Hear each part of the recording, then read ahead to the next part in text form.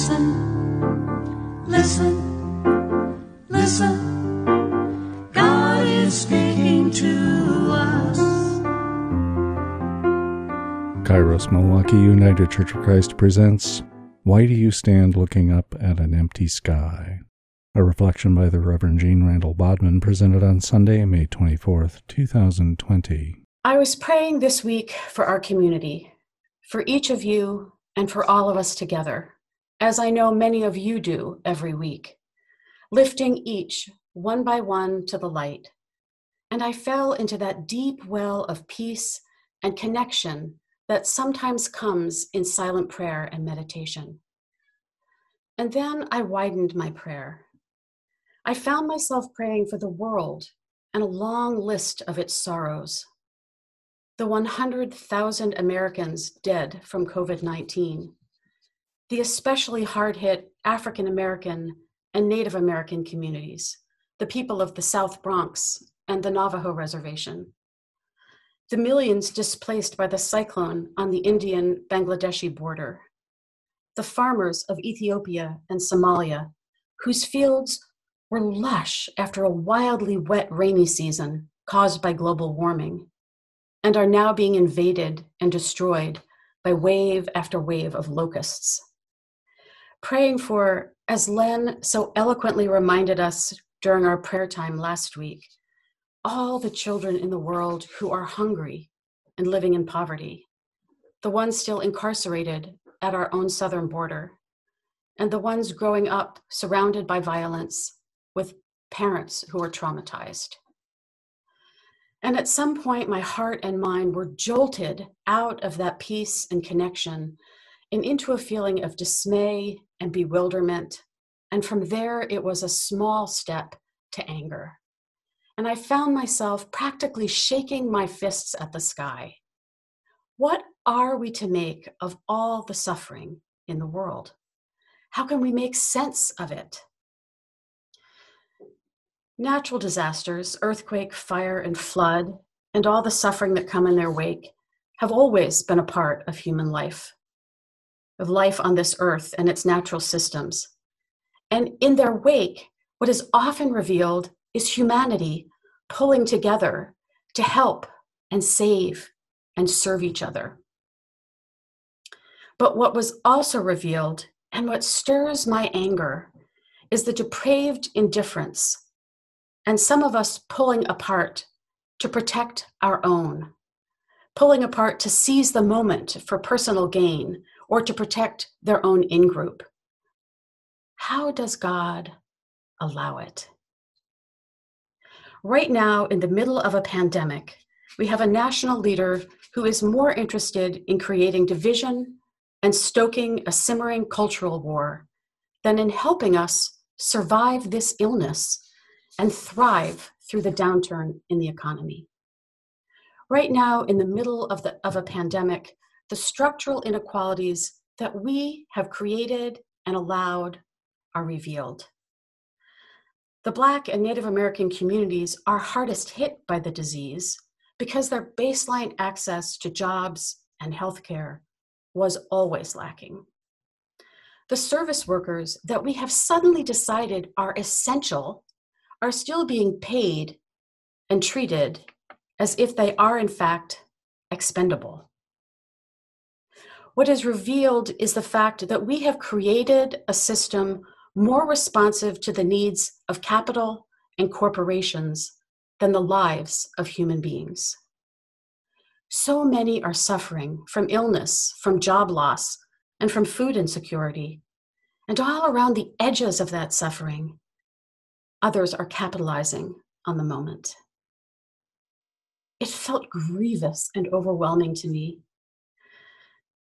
And one wonders, or anyway, this week I began to wonder again, and not just quietly to myself in my confused heart, but angrily and out loud and demanding, what the hell, God? Where are you? Do you care for us? Have you forgotten us? Are you still here? Were you ever here? Because the troubles people are facing now are, after all, just the most recent. and perhaps far from the worst things that people have ever endured. How on earth do we make sense of a good God and a world of suffering? Here together is the best place to name and acknowledge these fears and hurts and wonderings. Here together is the place to offer each other the solace that we can, the wisdom that we have. Here is where we can share the experiences of God that matter and help us see through. We turn together to listen for the presence of the Spirit among and between us, to the wisdom in community, to listen to the wisdom from our tradition. We seek, if not answers, then a pathway forward, carrying our questions, our anger, our wondering, our gratitude, and our love, carrying all of it along with us. Today, we heard two accounts of final encounters that Jesus had with his disciples, his closest ones. In the first, the reading from John, we overheard Jesus praying. He's finally done with all of his parting teaching, and he pauses and prays for the disciples, the ones that he loves. In that moment, he is not praying for the whole world.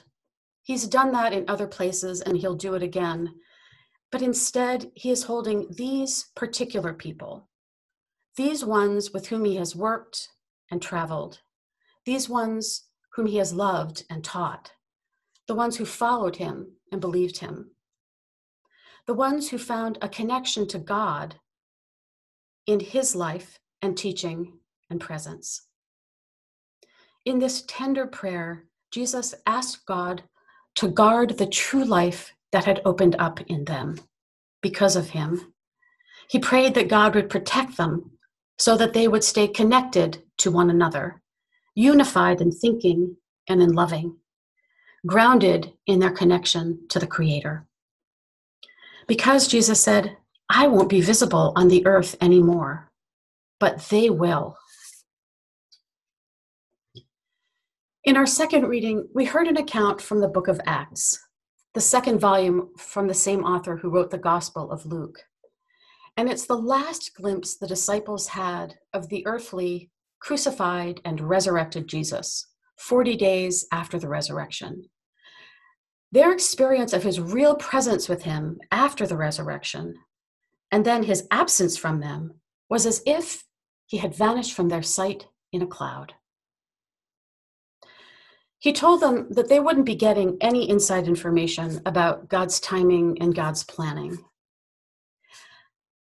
He also told them that they should expect the arrival of the Holy Spirit, the Spirit which would enable them and empower them to spread God's message and to be God's message, not just in Jerusalem and Judea and Samaria, not just locally, but all over the world.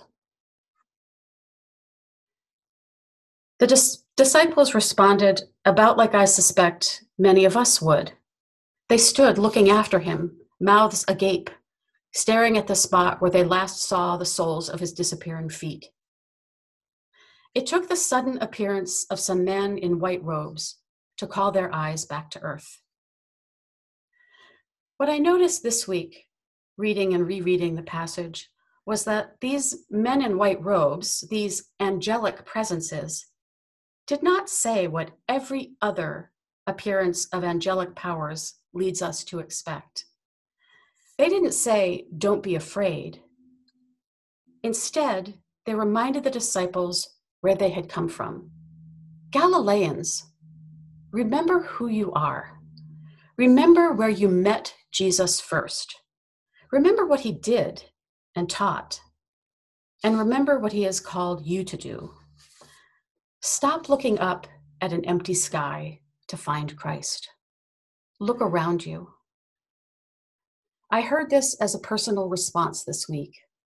Don't stand looking helplessly at an empty sky. Rail and shake your fists when you need to. Call out to God. Name the pain in the world. Lament for all that is broken and uncertain. Cry out to God for help. And then look for it and expect it. Look for signs of Christ here on the earth. Expect the spirit of love. Look for her continued presence and live out of her power. Look for her in acts of love, acts of justice, and acts of service. A colleague reminded me lately that one of the first things you notice when you study the biblical texts in their original languages is that most often when we read the word you, it should really say y'all, because it is the plural you. In Hebrew or Greek, it is plural, and the English just doesn't capture that well. The Holy Spirit doesn't come just to sustain us on our individual journeys through life, giving us strength through trials and spirit to share our joys.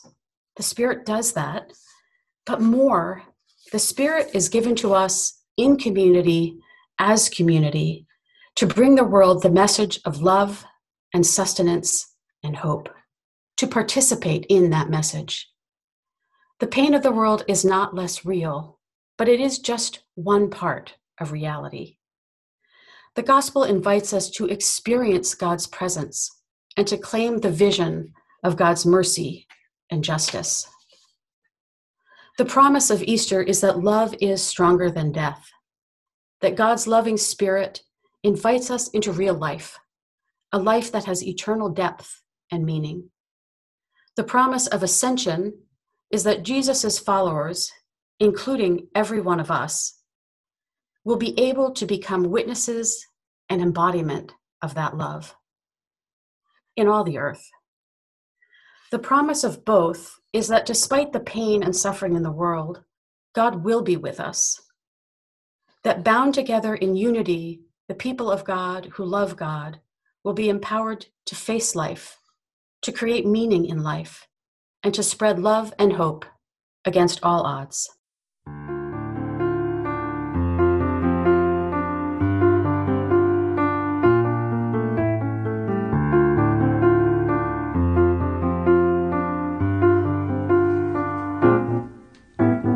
Listen, listen, listen.